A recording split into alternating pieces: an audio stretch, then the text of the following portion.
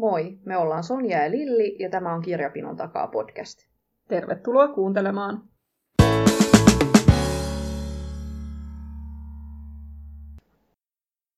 Moikka vaan! Moikka!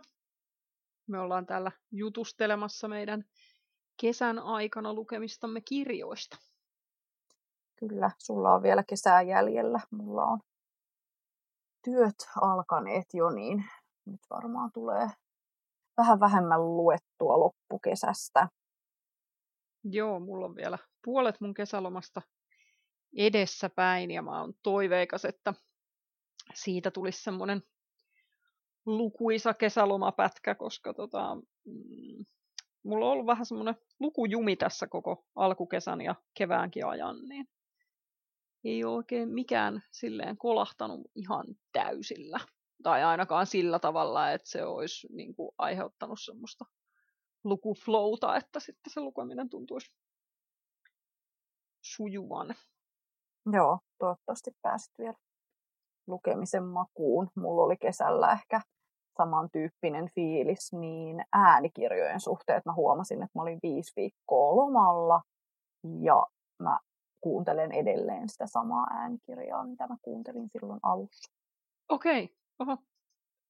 Että selkeästi oli nyt semmoinen, niin kuin, että hakeuduin nimenomaan fyysisen kirjan pariin Joo. lukiessani ja sitten kuuntelin muita juttuja. Joo, mä oon kyllä äänikirjoja jonkun verran kuunnellut, mutta se on mulla tosi semmoista niinku tilanne kohtaista, että kun mä kuuntelen nimenomaan vaikka työmatkoilla ja siivotessa ja semmoisissa tilanteissa, mitä ei nyt sitten loma-aikana välttämättä niinkään paljon tullut, niin, niin sitten ehkä jo normaalia vähemmän tuli kyllä kuunneltua. Et tietysti, no joo, jos tällä jälkimmäisellä lomapätkällä nyt innostus sitten vaikka käymään kauheasti kävelylenkeillä, niin sitten voisi ehkä tulla kuunneltuakin, mutta enemmän mä kaipaan just nyt sitä oikean kirjan ja oikean lukemisen fiilistä. Oletko sä vielä päässyt minkään kirjan kanssa nyt kesän mittaan sellaisiin tunnelmiin? No se Lucinda Rileyn Kuun sisar oli semmoinen, mistä mä ajattelin, että no nyt tämä vie mun lukujumin mennessään, koska se tuntuu, että siihen vähän jäi kuitenkin koukkuun ja että se oli hyvin semmoista joutuisaa, kivaa luettavaa, vaikka se onkin valtava tiiliskivi niin kuin ne aina. Mutta ei se sitä aiheuttanut kuitenkaan semmoista mitään laajamittaista lukuinnostusta, että se aiheutti innostuksen vaan sen yhden kirjan osalta. Mäkin toivon, että mä joskus vielä saan luettua sen sarjan kokonaisuudessaan. Hän on lukenut vaan ne 2 ensimmäistä osaa, mutta olisi tosi kiva ajatus yhdessä taklata se viimeinen osa sitten siihen sarjaan ja sitä ennen keskustella, että mitä niin kuin ylipäätänsä on tykätty siitä sarjasta, kuka on lempisisko ja mitkä tapahtumat on ollut kaikkein kiinnostavimpia ja mitä luulee, että siinä vikassa kirjassa, mitä suuria paljastuksia siellä on luvassa ja niin edelleen, niin olisi kiva kokea se yhdessä. Joo, se olisi tosi kiva. Ja tosi kiva olisi myös sitten jälkeenpäin päästä ruotimaan yhdessä sitä, että minkälainen se viimeinen osa nyt sitten oli ja tapahtuiko siellä niitä asioita, mitä odotti ja tuliko pettymyksiä vai yllätyksiä vai mitä.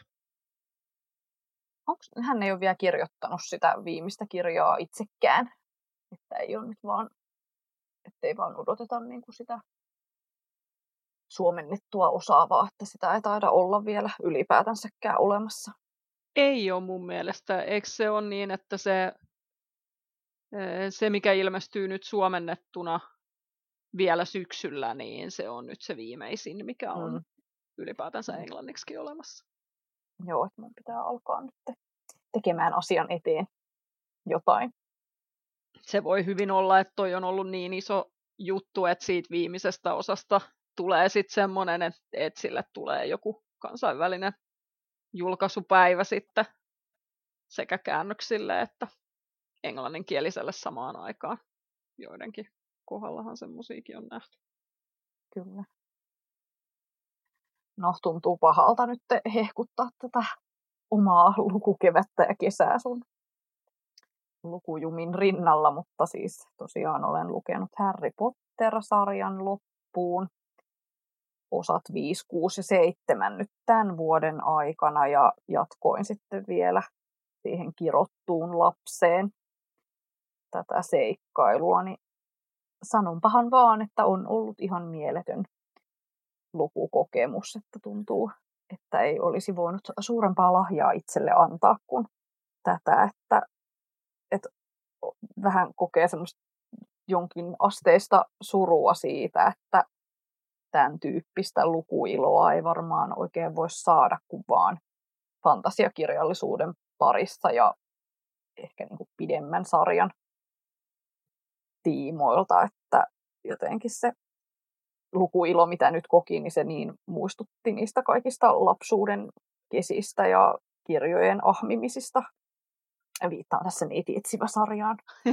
Ja jotenkin sitä niin kuin sellaista ihanaa mielikuvituksen lentoa ja sitä, että kun hurahtaa johonkin niin paljon, että haluaa vaan upota sinne toiseen maailmaan ja tämä meidän reaalimaailma alkaa menettämään merkitystänsä. Ja se on ihana fiilis ja se on kyllä semmoinen, mitä ei tosiaan pääse aikuisiällä semmoisen niin kuin, tähän maailmaan sijoittuvan aikuisten kirjallisuuden parissa kokemaan.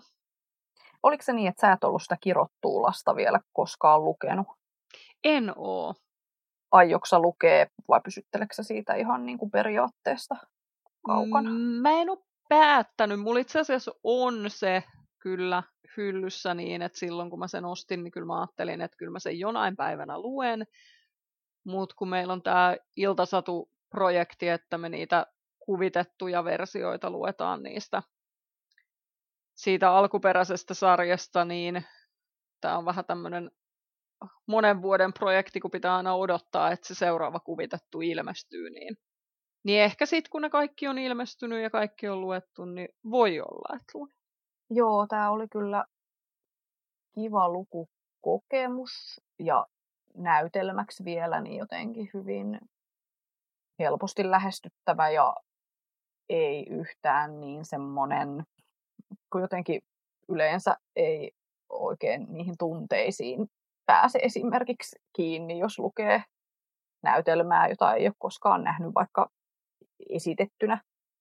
Niin sitten kun tämä maailma oli mulle jo tuttu, ties ketä ne hahmot on, miten ne käyttäytyy, millaisia ilmeitä on ajatellut, että heillä on. Ja sitten tietenkin siis se, että on nähnyt elokuvaversiot, niin vielä niin kuin tuo sitä semmoista visuaalisuutta siihen mukaan. Niin kyllä tässä ehkä lopulta kävi niin, että kyllä mä ajattelen, että tämä on sitten se 8. osa tuohon sarjaan. Että kyllä mä sen niin sanotusti ostin sellaisenaan, mutta kyllähän siinä sitten toisaalta vähän on semmoisia surullisiakin tunteita siitä, että nyt me tiedetään, millainen heidän aikuisikä on, mitä heille tapahtuu. Ja olisin voinut toki elää ilmankin sitä tietoa ja pysyä niin kuin omissa kuvitelmissani. Se on tommosen tärkeän sarjan kohdalla niin se fiilis just siitä, että se omassa mielikuvituksessa luotu ikään kuin loppuratkaisu tai jatke sille olemassa olevalle tarinalle niin, että se sitten, mitä se kirjailija onkin keksinyt, niin onkin jotain muuta. Niin se on varmaan kyllä kans jo semmoinen niin kuin tietynlainen surutyö, että asiat menikin jollain muulla tavalla kuin ajatteli. Niin, kyllä. Joo, ja sitten huvitti siis paljon siinä lukiessa se, että kun he ovat 40-vuotiaita, Harry ja Hermione ja Ron ja Draco siinä, niin että kun jotenkin tuntuu, että Ron on silleen niin kuin toinen jalka haudassa.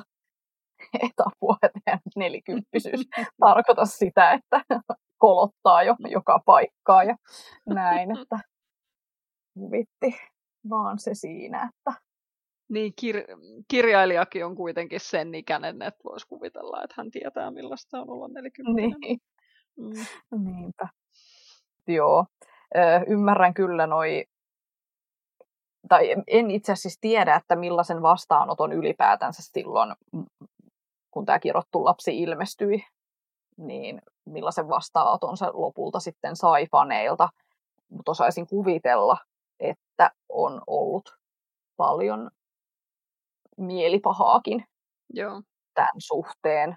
Mutta se oli yllättävää, että kun mä katoin vähän aikaa jo semmoista dokkaria, missä haastatellaan Rowlingia, joka on just saanut silloin sen Harry Potter-sarjan viimeisen osan kirjoitettua, ja siinä hän kuvaa niitä tuntemuksiansa, että kun pelottaa, että kun se kirja on nyt valmis, niin että miten paljon on niitä, jotka ei pidäkään siitä, että millainen tämä kirja on ja mihin ratkaisuihin hän on siinä päätynyt, niin sit se on vaan jotenkin tosi kaukainen ajatus mulle, että kun mä luin tämän silloin, kun se aikoinaan ilmestyi se kirja, niin mä hyväksyin ihan täysin sen, että millainen se on, ja en osannut edes ajatella, että se olisi voinut olla jotain muuta. Joo. Mutta nyt vanhempana niin nyt ymmärrän tuosta kirotusta lapsesta, että se voi ainakin herättää monenlaisia tunteita. Mutta pitäisi tutkia asiaa tarkemmin, että mikä se 7-osan vastaanotto nyt sitten lopulta oli, että tykättiinkö siitä oikeasti, koska mulla se kyllä nousi niin kuin Azkabanin vangin, joka on mun lempi Potter, niin tämä nousi sen rinnalle. Joo. Se oli mun mielestä todella hieno lopetus sarjalle. Mutta semmoista. #blessed ja niin edelleen. Mä luin kans fantasiakirjallisuutta nyt kesällä, luin sen Nälkäpelin uuden osan, mitä ilmeisesti oli kovasti odotettu, ja kyllä siinä vaiheessa, kun mäkin kuulin, että semmoinen on tulossa, niin ajattelin, että vau, että miten siistiä, että pääsee lukemaan lisää ja sukeltamaan siihen maailmaan vielä kerran, mutta ei olisi kyllä tarvinnut. Joo. Tämä 4. osa oli siis niin, että se kertoo ajasta ennen tätä, kun nämä Katniss ja kumppanit on edes syntynyt. Se kertoi siis tämän presidentti Snown nuoruudesta. Joo. Ja se oli jotenkin, mä mietin sitä, kun joku kommentoi, kun mä laitoin tonne meidän podcastin Instaan, että ei oikein napannut, niin joku siellä kommentoi, että hänen mielestä oli tosi mielenkiintoista lukea niin kuin siitä sen Nälkäpelin historiasta, koska tämä on niin kuin tarina myös siitä, ja sitten siitä sen Panemin historiasta, sen paikan, missä nämä elää. Niin mä mietin siinä, että onko se nyt niin, että oliko se vaan tämän kirjan ehkä kirjoitustyyli tai joku näkökulma tai joku tämmöinen, minkä takia mä en päässyt sisään just noihin asioihin, koska tavallaan se, että pääsis Potterista esimerkiksi lukemaan jotain tämmöistä vastaavanlaista, missä jotenkin niin kuin laajennettaisiin sitä näkökulmaa niihin tarinoihin tai niin, että kerrottaisiin Tylypahkasta jotenkin enemmän tai vaikka ton Dumbledoren jotain nuoruuden tapahtumia tai jotain tämän tyyppisiä, niin kyllä mä kuvittelisin, että ne mua kiinnostaisi. Niin, niinpä. Et oliko se sitten niin, että ei ollut sit niin syvällä sisällä tässä fantasiamaailmassa, vaan oikeasti alun perinkään, kuin mitä on niiden Potterien maailmassa vai johtuuko se vaan niistä kerronnallisista ratkaisuista, että sinne ei päässyt. En tiedä. Niin, moni tuntuu sanovan samaa, että ei varmaan ole syyttäminen sun lukujumiakaan. Ei. Mä en usko, että se johtui siitä ehkä kuitenkaan. Toinen fantasiakirja, minkä mä luin, niin oli se Kesämyrsky. Oliko sä lukenut sitä? En tajunnutkaan, että se on fantasiaa. Joo, en mäkään ollut tajunnut. Ennen kuin siinä vaiheessa, kun mä aloin lukea sitä, niin siinä kohtaa ymmärsin, että se on semmoista. Siinä eletään siis ihan maailmassa, missä on lentäviä autoja ja semmoista. Se oli jotain ihan muuta kuin mitä mä kuvittelin. Niin kuin, en edes tiedä minkä perusteella, että olinko mä lukenut siitä jonkun hyvin lyhyen kuvauksen, missä ei sanottu sitä, minkälaiseen maailmaan se sijoittuu, vai olinko mä tehnyt ihan päätelmiä ihan vaan sen kirjan ulkoasun perusteella. Joo, ei se kyllä ainakaan fantasiaa jotenkin hengissä. Kansikuva. Enemmänkin semmoista kesäseikkailua maaseudulla. Joo, ei. Siinä oltiin vielä kaiken lisäksi kaupungissa. Mutta se oli hieno. Se oli tosi hienosti kirjoitettu kyllä. En ihmettelisi, vaikka olisi tuolla Finlandia junior-listoilla siitä huolimatta, että tekijä on kertaalleen sen jo voittanut. Joo. Minkäs sitä, jos on niin hyvä tekemään? Niin, näinpä. Eihän sille mitään voi, jos on hyvä. Mitäs muuta sä luit? No, mä oon iloinnut nyt koko tämän menneen vuoden sitä, että miten hyvin mä olen onnistunut lukemaan semmosia mun oman lukumaun mukaisia kirjoja. Aina onnistumisen teitä tällaisesta. Mutta siis niin, olen huomannut, että tykkään tietokirjallisuudesta, niin nyt mä olen alkanut lukemaan sitä. Score! Se on hyvä, koska niihinhän on, tai ei varmaan kaikkien ole, mutta mulla on ainakin niin, että mulla on selkeästi korkeampi kynnys tarttua tietokirjaan kuin fiktioon. Joo, ja sitten tuntuu, että niin paljon törmää kaiken näköisiin elämäkertoihin ja muistelmiin, semmoisiin, mitkä ei kiinnosta, ja sitten ne jotenkin vie sitä sellaista palstatilaa aivoista. Niin nyt olen oppinut, että aina kun sit huomaa sen jonkun tosi kiinnostavan, mikä puhuttelee itteensä, niin sitten vaan niinku oikeasti lukemaan, että ei ota siihen väliin mitään yhdentekeviä jännäreitä tai muuta, vaan että jos oikeasti löytää sieltä joukosta sen semmoisen, joka tavalla tai toisella puhuttelee, niin sitten vaan lukupuuhiin. Mutta joo, luin Hallie Rubenholdin 5, eli Viltä ja Jackin tuntemattomista uhreista kertovan kirjan, ja tosi ihanaa, tai nyt ei voi sanoa ihanaa historiahavinaa, hyvin kurja Lontoo siinä on, mutta siis hienosti kerrottu. Pienten ihmisten tarinat saa tässä jalansijaa, ja kiinnostavaa, miten heidän tarinoiden perusteella nähdään sit laajemmaltikin se, että millaisissa oloissa he ovat aikoinaan eläneet siellä 1800-luvun lopun köyhyydessä. Ja kiinnostavaa myös se, että miten prostituoiduiksi niputettu uhrijoukko niin osoittautukin lopulta ihan muuksi.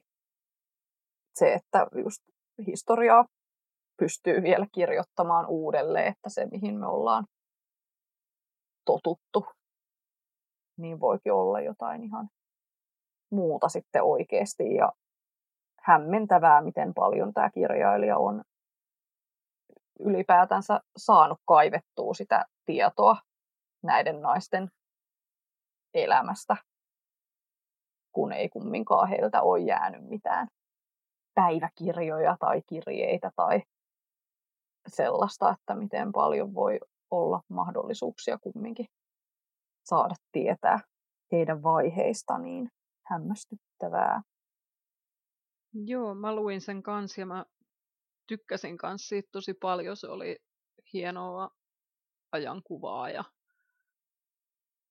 ja just hienosti niiden yksilöiden kautta kuvasti sitä kokonaista aikakautta ja niitä ympäristöjä ja elämäntapoja ja sitä luokkayhteiskuntaa ja kaikkea sitä. Ainoa siinä kirjassa, mikä mua häiritsi, oli se, että toki siis se kirjailijan missiohan oli selkeästi todistaa se, että ne ei ollut prostituoituja ne naiset ja antaa niille tai niin kuin puhdistaa niiden maine tavallaan, mikä on hieno tavoite ja tuli siinä hyvin toteutettua, mutta sitten mua jotenkin se, kun se sitä niin hirveästi siellä halusi vakuutella niiden monen kohdalla, että vaikka näin luullaan, niin asia oli näin ja näin.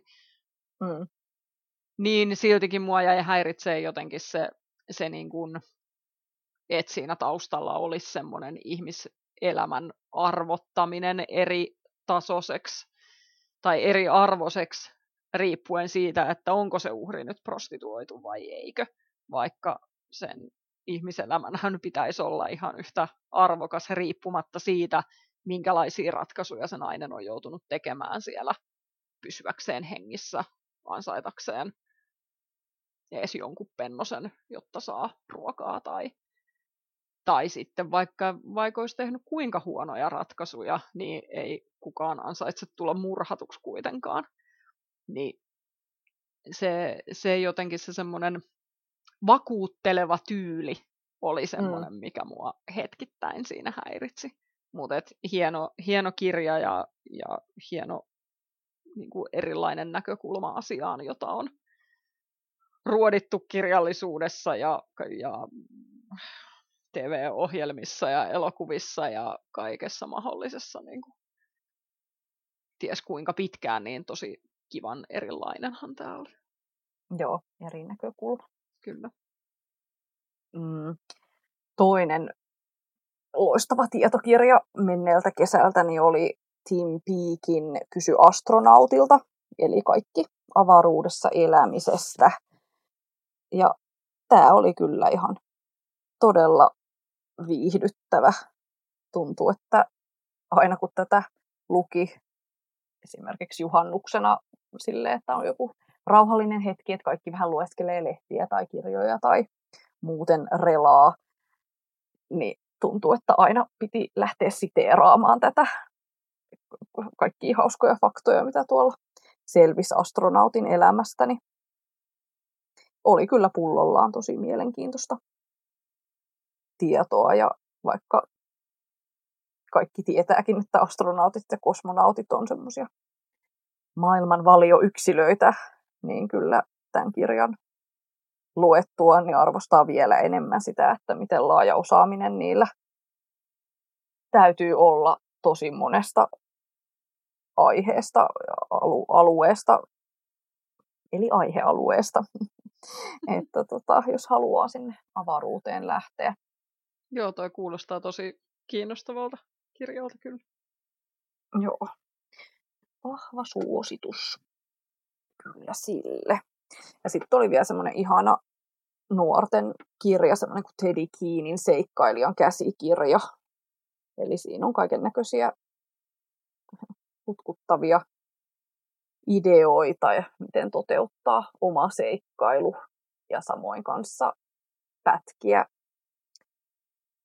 erään seikkailijan muistiinpanoista, joka katosi pimeään viidakkoon ja jätti vain nämä muistiinpanot taaksensa, niin mistä sitten tämä seikkailijan käsikirja on koostettu, niin todella kiinnostavia tarinoita siellä hänellä pitkin maailmaa.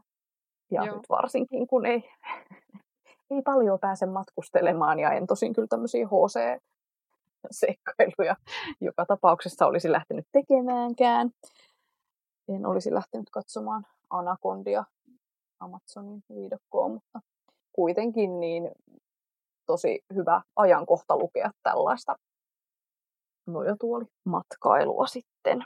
Joo, ja se on niin kuin tervetullut semmoinen tulevaisuuden kirjallisuusgenre, se semmoinen nojatuolimatkailukirjallisuus ihan näin niin kuin ilmastomielessäkin. Mä kävin nojatuolimatkalla Italiassa, kun luin tämän Spielmanin Toskanan tytöt. Se oli niin kuin aika täydellinen kesäkirja. Siinä oli tunnelma oli kohdallaan, kaikki ympäristön kuvaus, kaikki ne tapahtumat. Siinä oli semmoinen pieni mysteeri tavallaan, semmoinen sukutarina taustalla, mikä pikkuhiljaa aukesi. Ja kivat henkilöhahmot ja kaikki. Se oli jotenkin semmoinen, että jos kaipaa semmoista oikein niin kuin hyvän mielen kirjallisuutta, niin tämä on se, mihin kannattaa tarttua. Niin, en tiedä milloin minä olen viimeksi lukenut oikein semmoisen niin kuin viihteellisen kirjan. Musta tuntuu, että ne aina niin kuin kansikuvituksiltansa puhuttelee mua ja sitten kumminkin aina välillä törmää semmoisiin oikein kehuttuihin, kuten vaikka se Kimppakämppä. Mutta sitten mä en vaan saa luettua niitä. Joo. Niin ja sitten ehkä tavallaan, jos mä ainakin koen noi aika usein semmosina, niin että jos mä kaipaan semmoista joko välipalakirjaa jonkun semmoisen hyvin raskaan ajatuksia herättäneen kirjan jälkeen, tai sitten jos on vaikka väsynyt ja ei oikein jaksa lukea semmoista, mikä herättää kauheasti ajatuksia, niin nämä on sitten nämä tämmöiset niin sanotut hömppäkirjat on niitä, mitkä on sitten semmoisiin tilanteisiin oikeita. Niin jos ei kaipaa niitä mihinkään tilanteisiin, niin miksi niitä tarvitsisi tavallaan niin kuin väkisin lukea? Niin. Mutta meillä oli pari kirjaa, mitkä me luettiin molemmat. Aloitetaanko vaikka Sally Rooneyn Normaaleja ihmisiä? Joo. Kirjasta. Aloitetaan vaan. Mä voisin vaikka kertoa vähän ensin siitä, että mitä siinä tapahtuu, tai siis mikä siinä on ideana. Siinä on tämmöinen lukioikäinen tyttö ja poika, Connell ja Marianne, jotka on samassa koulussa, mutta täysin eri niin kuin tämmöisissä ryhmissä siellä. Eli tämä Connell on tämmöinen hyvin suosittu jalkapallostara, ja sitten taas tämä Marianne on tämmöinen vähän omituinen, kaikkien mielestä vähän semmoinen kummajainen, jolla ei ole oikein kavereita ollenkaan ja jota vähän aina hyljeksitään. Eli hyvin eri laidoilta sitä semmoista lukiolaisnuorten skaalaa. Ja sitten nämä on myös hyvin vastakohtaiset henkilöt siinä mielessä, että tämä Marianne on semmoisen rikkaan perheen lapsi ja tämä Connell taas on semmoisen pienituloisen yksinhuoltaja äidin lapsi. Ja sitten nämä nuoret tutustuu vapaa-ajalla, koska sen Connellin äiti käy siivoamassa tämän Mariannen kotona. Ja sitten tämä Connell menee aina sinne sitten toisinaan käymään sen takia. Ja sitten nämä nuoret juttelemaan keskenään. Ja he tuntevat kovasti vetoa toisiinsa ja sitten heille muodostuu suhde, joka jatkuu sitten monia vuosia, mutta semmoisena on-off-suhteena, että välillä ollaan ja välillä ei olla. Ja tavallaan ehkä semmoinen asetelma, mikä voisi olla vähän jopa kliseinenkin. Niin, että on eri yhteiskuntaluokat ja eri porukat ja kaikki, mutta mun mielestä tämä hienosti niin kuin välttää kaiken kliseisyyden kuitenkin. Joo. Niin, mä en tiedä, tästä saattaa ehkä tulla semmoinen kirjapatle, koska sä taisit tykätä tästä ihan kovasti. Joo, mä tykkäsin tästä kyllä paljon. mulla kävi lopulta silleen niin kuin esimerkiksi One Day sinä päivänä kirjan kanssa, että mä olisin ihan hirveästi halunnut pitää tästä, mutta sitten kun me ei jotenkin klikattu tämän kirjan kanssa yhtään, ja sitten jotenkin mä tunnen jonkunnäköistä lukuhäpeetä, että mikä musta on vikana, koska kaikki tykkää tästä, ja sitten mä en yhtään osannut olla tämän tarinan kanssa, paitsi sitten eilen illalla, kun aloin katsomaan sitä TV-sarjaa. Ja sitten mä aloin vähän ymmärtämään, Joo. että se voi nyt olla, että tässä on joku tämmöinen, että tämä on vaan kirjoitettu jotenkin sillä tavalla, että se ei minuun kolahtanut, että Joo. niinkään ei ole niin kuin tarinassa itsessänsä vika, vaan jollain tavalla siitä tarinan kerronnassa. Joo. Luitko sä silloin sen ruunin edellisen, sen keskusteluja ystävien kesken? En, ja mä kuuntelin tämän äänikirjana, Okay. että se voi olla, että sekin oli tämmöinen kardinaalivirhe, että ei välttämättä ollut parhaimmillaan äänikirjana. Joo. Tai äänikirjakokemuksena. Mä luin silloin sen edellisen, ja siitähän tosi moni tykkäsi myös ihan hirveästi. Ja mä en lämmennyt sille yhtään. Siinä on ehkä siinä, tai tosin siinä se johtui kyllä enemmänkin niistä henkilöhahmoista kuin siitä kerronnasta. Mutta tässä mä tykkäsin kyllä näistä hahmoistakin.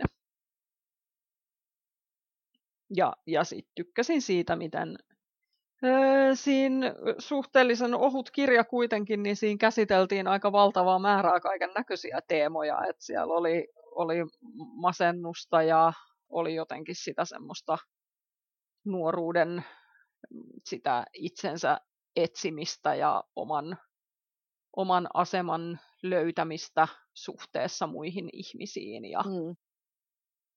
Ja just sitten että näitä yhteiskuntaluokkaan liittyviä asioita, kun sitten siinä, kun se tarina etenee, niin kun ne siirtyy sinne yliopistomaailmaan ja sitten tämä asetelma keikahtaakin yhtäkkiä päälaelleen, kun siitä Mariannesta tuleekin sitten hyvin suosittu niissä omissa älykköpiireissään, ja sitten taas tämä Connell ei oikein istu niin kuin mihinkään porukkaan sitten taas siinä yhteisössä. Niin jotenkin sekin, että miten jokaiselle ihmiselle sitten voi olla se paikkansa ja tilaisuutensa, vaikka se ei ole just tässä ajassa, niin se voi sitten olla tulevaisuudessa. Ja tuo varmaan itse asiassa onkin sitten, mikä mua tässä kirjassa ja tarinassa puhutteli, niin kuin molempien päähenkilöiden tarina niin kuin omina yksikköinään. Että musta tuntuu, että se mun uuvahdus tapahtui tai liittyy niin kuin siihen, että mä väsyin seuraamaan sitä niiden vääriä valintoja ja väärien sanavalintojen seurauksia ja sitä, niin kuin, että mitä ne teki niin kuin toisillensa ja sille heidän väliselle suhteelle.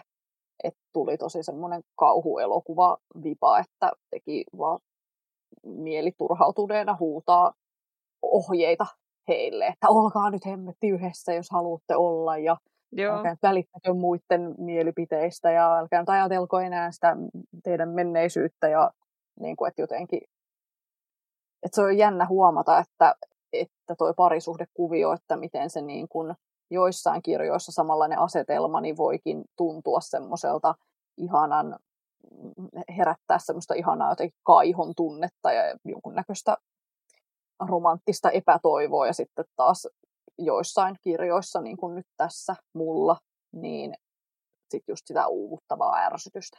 Joo. No, kuuluuko sun mielestä Marianne ja Connell yhteen? En mä tiedä. En mä ollut ajatellut asiaa sillä tavalla, että mä olisin jotenkin miettinyt niillä jonkunlaisen tulevaisuuden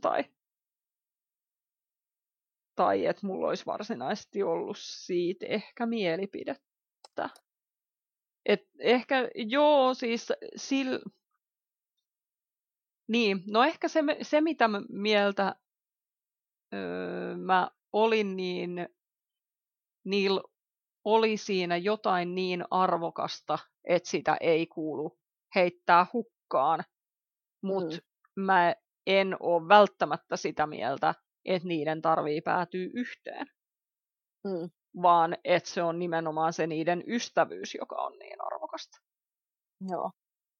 Aloin paljon pohtimaan sitä, että voisiko ne molemmat paremmin, että jos ne nyt vaan olisi toistensa kanssa, tai että voiko se edes mennä niin, että voi ikään kuin toisensa parantaa ja niin edelleen, mutta sitten ei niin kuin mitään tällaista oikein jaksanut jäädä pohtimaan hirveän pitkäksi aikaa, koska ne hahmot ei sitten jotenkin kumminkaan herättänyt niin paljon tunteita, että olisi välittänyt tarpeeksi, että olisi vienyt niitä ajatelmiansa pidemmälle, mutta se voi olla, että tosiaan ihan eri lopputulos tulee olemaan tuon TV-sarjan kanssa. Joo, mä mietin ensin, että koska mä tykkäsin tästä kirjasta niin kovin, niin ajattelin ensin, että mä en välttämättä halua katsoa sitä TV-sarjaa ollenkaan, mutta nyt mulla on pikkuhiljaa kyllä ajatukset kääntynyt toiseen suuntaan niin, että kyllä mä haluan sen nähdä, mutta haluan nähdä sen silleen, että mä saan ihan aidosti keskittyä siihen, koska oon käsittänyt, että se on niinku laadukas ja hyvin tehty niin, että siitä kannattaa ikään kuin nauttia. Joo. Mites meillä oli toinen kirja myös, mikä me molemmat luettiin?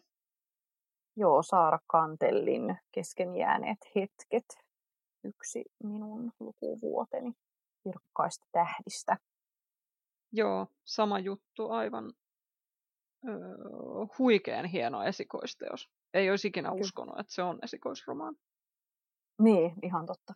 Tosin tekijähän tietysti ilmeisesti osaa kirjoittaa jo ennestään. Kirjoittaminen ei sinällään ollut uutta,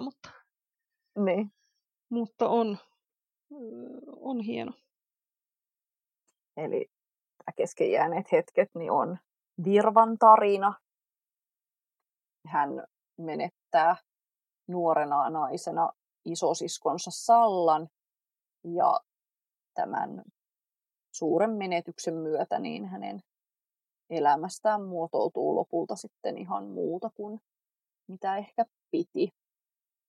Ja tämän Virvan elämänvaiheiden kautta niin lukija saa tutustua sitten tähän edesmenneeseen Sallasiskoon ja heidän lapsuuteen ja nuoruuteen ja lopulta Sallan lapsiin ja siskosten lapsuuden perheeseen ja lähisukulaisiin ja Virvan ystäviin ja elämän suureen rakkauteenkin. Mutta joo, tämä oli kyllä kirja, johon samastuin ihan täysiä. Ja ehkä vielä sitä päähenkilö Virvaa enemmän, niin mä samaistuin jotenkin siihen kertojan ääneen ja siihen sellaiseen elämän viisauteen, mitä siitä kerronnasta huokui semmoisiin arkisiin ajatuksiin ja ajatusleikkeihin. Ja tykkäsin tosi paljon siitä, miten tässä tarinassa oli paljon semmoisia pienen ihmisen pieniä arkisia asioita ja surua, että tämä ei ollut silleen proosallisesti niin hieno kuin vaikka Inka Nousiaisen se Mustarastas, että tässä ei ollut mitään semmoista runotyttömäistä, vaan se kaikki oli semmoista hirveän samaistuttavan pienieleistä, mutta kuitenkin suuria ajatuksia siellä taustalla, mitkä puhutteli. Joo, ja valtavan isoja tapahtumia. Että jotenkin se oli musta just hienoa se semmoinen, että siinähän tapahtui tosi isoja asioita myös. Niin se silti se vähäeleisyys, millä ne oli kuvattu ja miten ne siinä tuotiin esiin, niin se oli jotenkin kauhean puhuttelevaa. Siitä tuli ehkä vähän semmoinen, että kun jos jollekin toiselle ihmiselle tapahtuu joku tosi iso asia, niin eihän siihen täysin pysty eläytymään siihen tunteeseen. Niin tässä oli vähän just semmoinen niin kuin pieni sellainen ehkä ulkopuolisuuden tunne tai semmoinen, niin kuin sä sanoit, että se kertoja ääni, että vaikka se oli se Virva oli se kertoja, niin silti se jotenkin vähän kertoi niitä silleen niin kuin just semmosena viisaana jälkikäteen asioita katsovana, niin siinä kaikessa, siinä oli joku semmoinen tosi hieno kontrasti siinä kerronnan tyylissä, vähäileisyydessä ja niissä suurissa elämää mullistavissa tapahtumissa. Joo, ja samoin kanssa kun miettii, että on semmoisia kirjoja, joista haluaa alleviivata niitä hienoja yksittäisiä lauseita, ja ne on niin kuin itsessänsä hienosti muotoiltu, niin sitten taas tässä tuntuu, että on enemmän hienoja ajatuksia, mitkä ei ehkä niin kuin luettuna lauseena, niin ne ei vielä niin kuin ole mitenkään täynnä tunnetta, mutta sitten kun niitä pysähtyy kelailemaan, niin sitten niihin latautuu jotenkin ihan hirveästi kaikkea, tai koko elämä. Joo, se on ihan totta, että siinä niin kuin kerrottiin nimenomaan niillä niin kuin sen vähän isomman kuvauksen kautta niin niitä asioita, eikä niin, että se olisi ollut just semmoinen yksittäinen upea lause, vaan se oli niin kuin enemmänkin upea kuvaus aina. Mutta ehkä mä mietin, että liittyisikö tämä, että se kirjailija kirjoittaa tällä tavalla, niin just siihen, että kun eikö hän ole käsikirjoittaja ja elokuvaohjaaja, niin nimenomaan leffoissahan asiat kerrotaan tälleen, että harvoinhan elokuvassa se yksittäiseen lauseeseen kiteytyy se asia, vaan se on nimenomaan niin, että se kuvataan. Mutta toimii ihan valtavan hyvin, ja tästä ei tullut kyllä yhtään semmoista tunnetta, kun välillä esimerkiksi kulkee vaikka jotain jännäriä, niin siitähän tulee tosi vahvasti sellainen tunne, että on kirjoitettu elokuvaksi. Niin, että on kirjoitettu semmoiseen muotoon, että tästä saa leffan. Että se on vähän niin kuin lukisi elokuvaa, niin tässä ei ollut mitään sen henkistä siis kuitenkaan. Että ihan oli kyllä puhdasverinen romaani. Kyllä. Joo, erittäin hieno semmoinen. Toivon kovasti, että päätyy Finlandia-ehdokkaaksi. Tai ihan miksikä vaan ehdokkaaksi, siis, tai vaikka esikoiskirjapalkinnon saa, tai muuten, että saisi nostetta, koska on sen ansainnut. Kyllä, here. Tähän onkin varmaan hyvä lopettaa tällaisiin ylistyspuheeseen. Kyllä, tähän fiilistelyyn. Kiva, kun kuuntelit, ja ensi kerralla puhutaankin sitten syksyn uutuuskirjoista ja mitä me odotetaan sieltä saapuvaksi. Kyllä, päästään pläräämään katalogeja, se on aina syksyssä parasta. Joo. Jes, palataan. Moi moi!